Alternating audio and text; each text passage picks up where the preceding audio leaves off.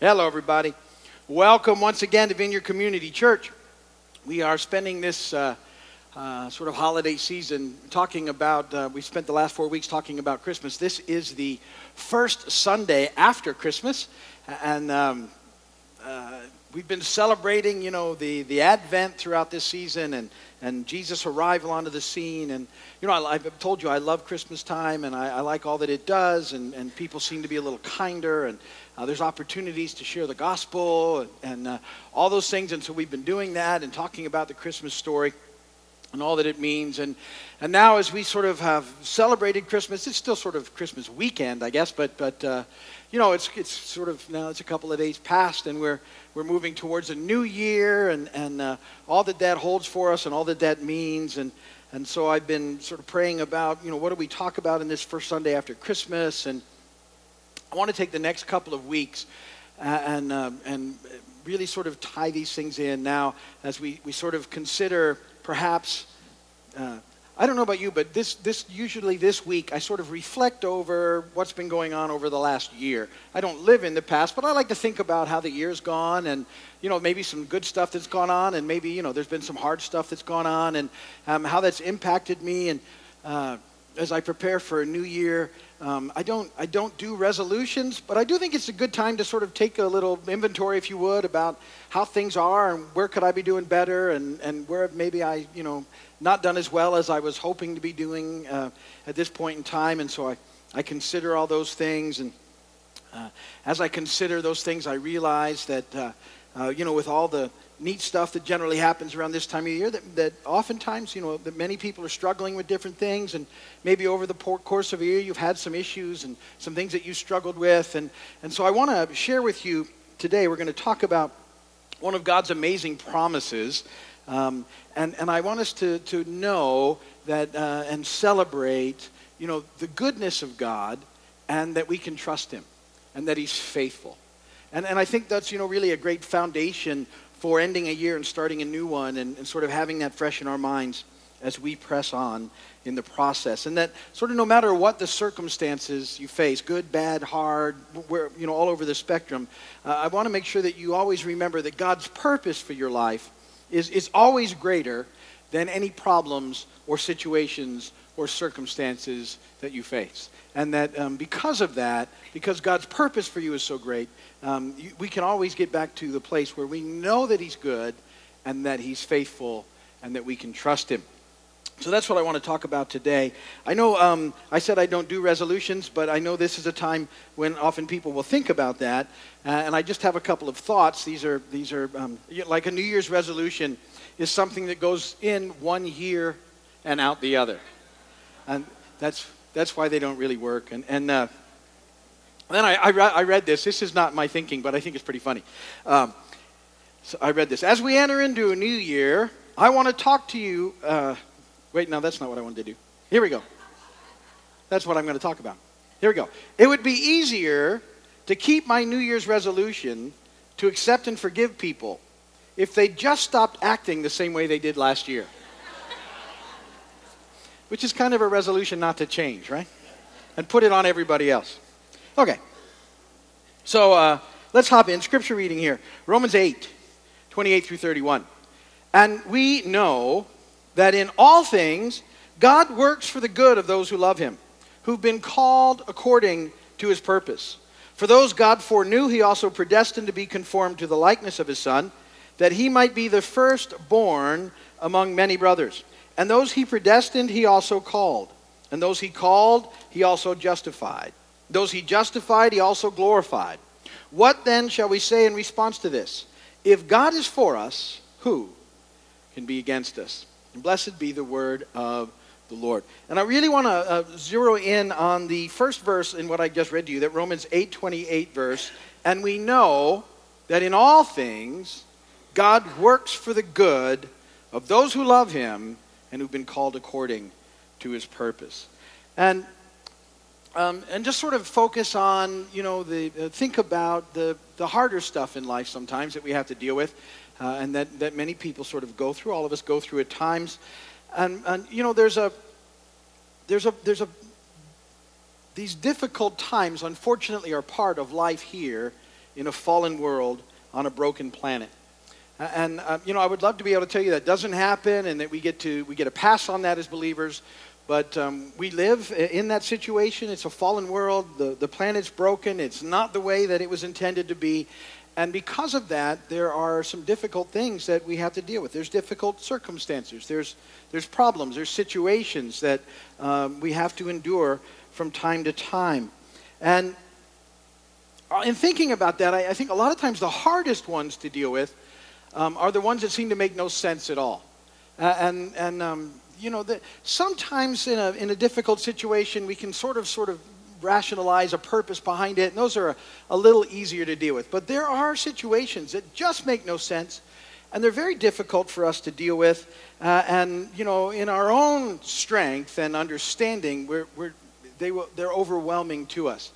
So we have to know somehow that even in the things that we can't immediately figure out, that ultimately we can always trust God, and we can sort of hang on to the promise that we find in these verses. And that there's something about knowing this verse, I think, that helps us to get to a place where even if we can't figure it out in ourselves and see the reason behind it, we can begin to trust in God and know that He will see us through, and that we can rest in Him and find life in Him, even in the midst of the hardest times of life. And so this verse, again, says, Romans 8:28, we know in all things God works for the good of those who love Him, who've been called according to His purpose.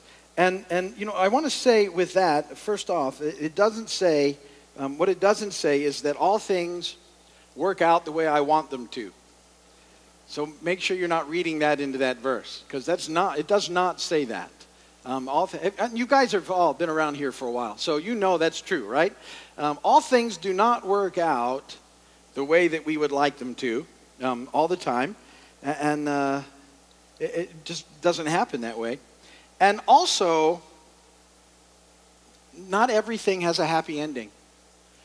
That sounds, what a bummer sermon this is. But, yay! And the reality is this isn't heaven, right? This is not as good as it gets. And I think at some level we have to hold that in context, that we have something perfect coming at us.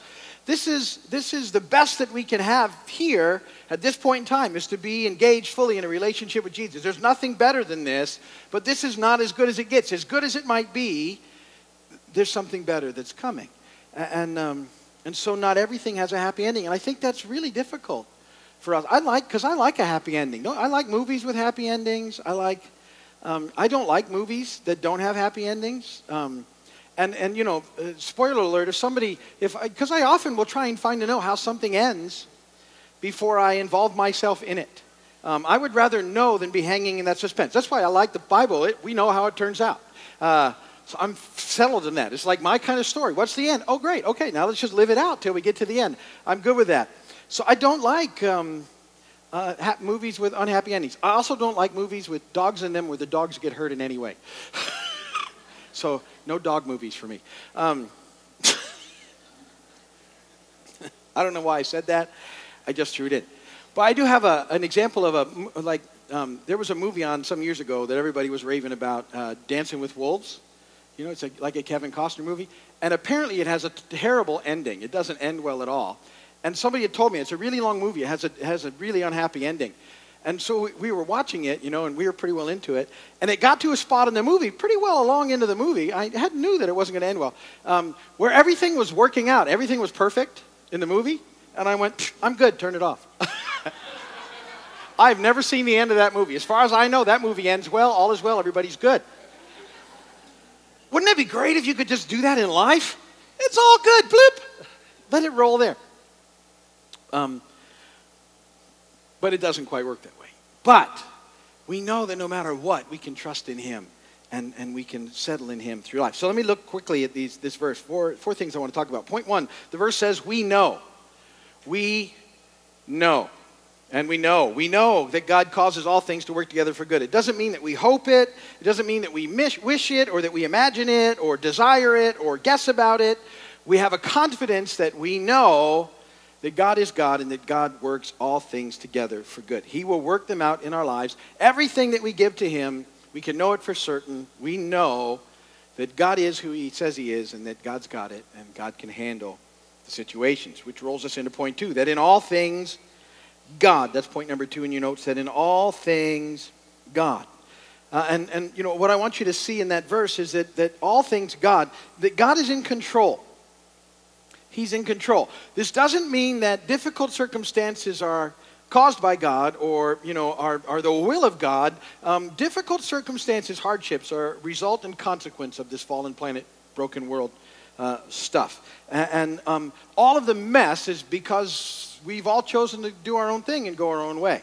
Everybody's done it from Adam and Eve on down, and the fallout of that has caused a lot of significant issues in our lives. And so because of that process, there's this problem that we have to deal with. There's these issues that happen. It's not the way he created it, and when he comes back, he's going to resettle everything and straighten everything back out again, and it'll be the way that it was intended. But for now, we have to deal with fallen world, broken planet stuff. And it's difficult for us, but it happens. But God is still in control. You need to know that nothing catches God off guard, that God is in complete control of everything.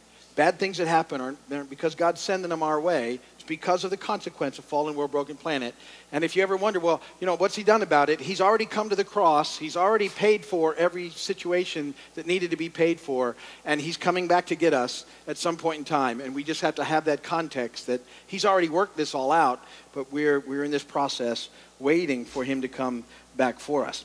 And he loves us. Even though we've all gone and chosen to go our own way, he still loves us, and that's what the Christmas story has been all about. So much so that he works for the good. That's point number 3.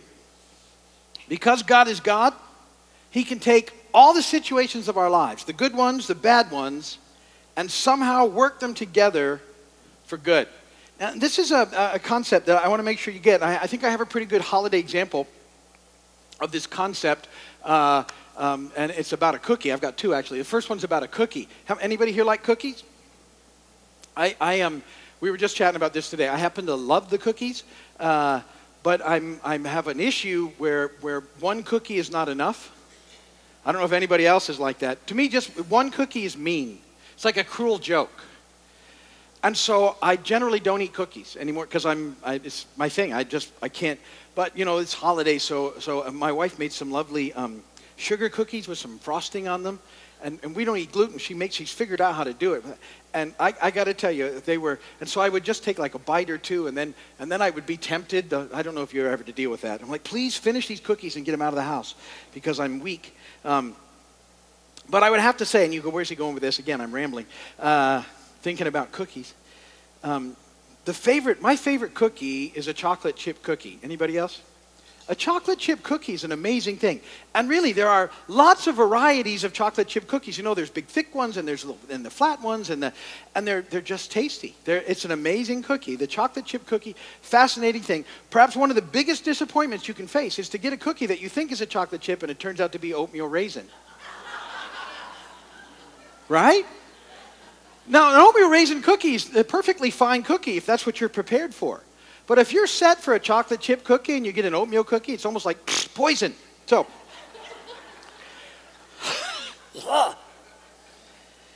but here's the thing. Chocolate chip cookie, a delicious thing. But have you ever tasted the ingredients of a chocolate chip cookie separately and by themselves?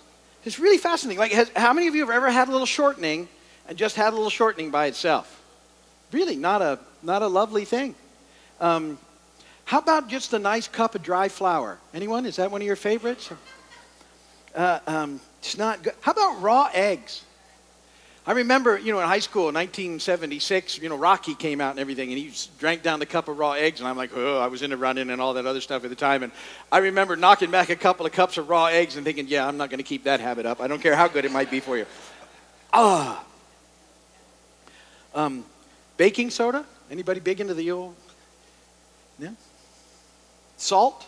Just snacking on some salt? Salt's a wonderful thing with other stuff, but not so great by itself. So really, that's the ingredients of a chocolate chip cookie, other than the chips themselves. Now, the chips, of course, are wonderful. But what's fascinating is when you mix it all together, what you end up with is quite delicious, quite tasty. It's an amazing thing. So it's sort of a picture. God takes all the good stuff and the hard stuff and the bad stuff, and he's able to work it together for good, stir them up, and sort of, get a chocolate chip cookie out of it. That's how he does things. And there's elements to our lives that aren't a whole lot of fun, and they're very difficult, and we have to be careful that they don't make us resentful or get us in a real bad spot.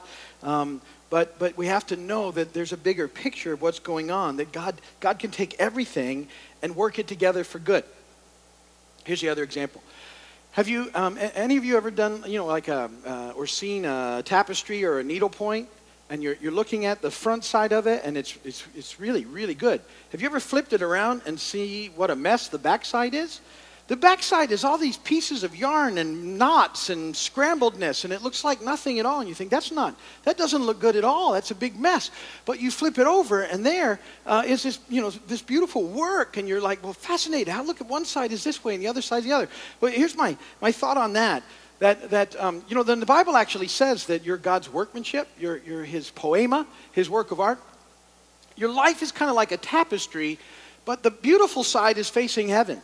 God's looking at that side, and He's doing all these things. The side that we see all the time is the side with all the knots and mess, and we're looking at it and going, look at my life, what a mess this is. And God's looking at it from this side, and it's this beautiful thing happening in Christ, and it's just because of where we're at in our perspective. And so oftentimes when we're working through life, we got to always get a different perspective. We need God's perspective on the sense, because what's going on, because it won't always make sense to us. But God is able to take it and work it and make something out of it.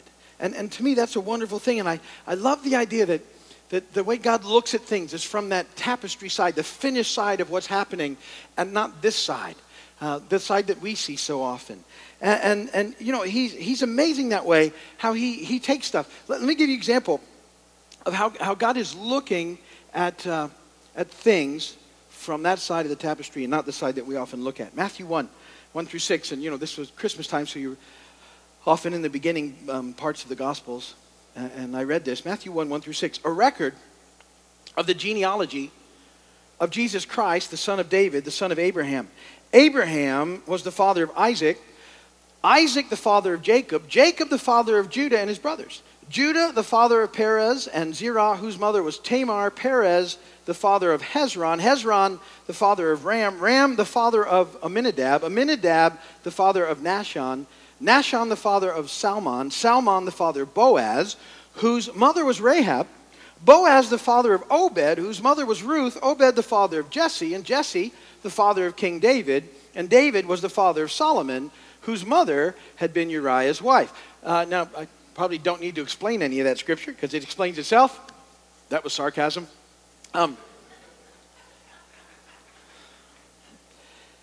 That's a picture of the family tree of Jesus, the one who's come to do everything for us that we've been talking about over the last month. And here's the amazing thing when you read about these people. When you read about these people in the New Testament, these are a lot of Old Testament characters, and like in Hebrews 11, it's the chapter of faith. These are the heroes of the faith. These are people, when you read about them in the New Testament, you're like, these people were so full of faith. They were so amazing. What awesome people they were. But when you read about them in the Old Testament, which is the backside of the tapestry, these were really some broken, messed up people just like us. One of the things I love about the Bible is God didn't edit it and take out all the messy stuff, or else I don't think, I would look at it and think I'll never make it. I can't make it because I'm this mess. But He beats them and this is the family line of Jesus, right? Abraham, no, don't get me wrong, he does some great stuff. But through the course of his life, he gives his wife away twice because he's afraid that because she's so pretty, they might kill her because of her. He actually gives her away to other people, other men, and says, listen, don't tell them you're my wife. Tell them you're my sister. Not really a great move. Later on, his wife comes, and because the promise has taken a while for Isaac, she sort of tests him a little bit and says, hey, why don't you take my maidservant and have the baby through her? And he's like, all right then. And the correct response would have been, no, we'll wait on God, honey. But no, which caused a huge set of problems throughout history. This decision was not good. And yet, he's a hero of the faith. Isaac, sort of learns from his dad, and he at one point gives his wife away. And he's a big mess when you read through Isaac. He does some good stuff, but just a mess like most of us. Jacob comes up in the lineage, and he actually steals his brother's blessing by deception, among other things. And yet ultimately God renames him and gives him the name Israel. I mean, pretty big deal with that. Judah, who's in the line, sleeps with his daughter-in-law Tamar because he thinks she's a prostitute. And she tricks him. Lineage of Jesus Christ. She gets pregnant. The baby's in the lineage. Rahab makes the list, and Rahab actually was a prostitute. Ruth makes the list. She wasn't even Jewish. David and Bathsheba are also in the list, and if you remember their story, not a pretty story. And yet, these are the people in the lineage of Jesus, and I'm saying that that's so amazing is that God can bring good out of even the bad stuff. He's able to work through everything, and he weaves into the pattern of our lives the mistakes and the hurts and the disappointments and the things we don't understand. He does that, point 4, of those who love him. Of those who love him. That's the qualifier to the amazing truth. This is one of the promises we have as followers of Christ. It's not for just anybody. The promise is for us as followers of Christ. It's a promise for believers.